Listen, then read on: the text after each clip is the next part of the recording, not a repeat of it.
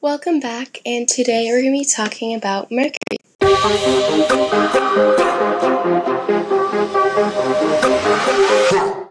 In our solar system, Mercury is the closest planet to the Sun and about the size of Earth's moon. It has no moons and no rings.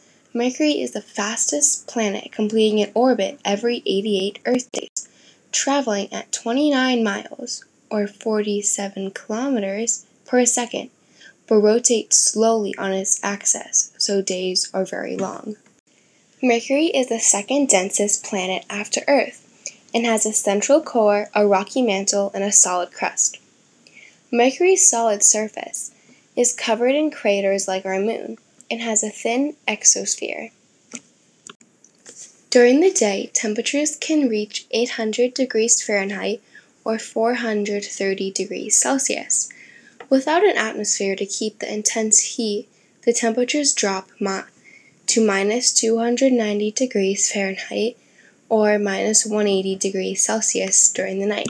Mercury does not have an atmosphere, but has a thin exosphere made up of atoms that have been blasted off the surface by striking meteoroids and solar winds.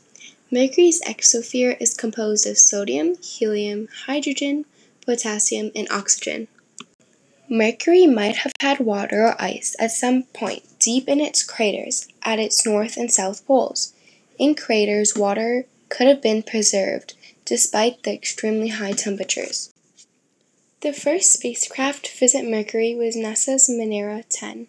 Venera 10 orbited and pictured 46% of the surface. In 2008, Messenger spacecraft observed Mercury by flying by it, then orbited Mercury for 4 years before crashing on its surface, ending its mission in 2015. I kept this podcast nice and short, kind of an overview of Mercury. I hope you guys liked it.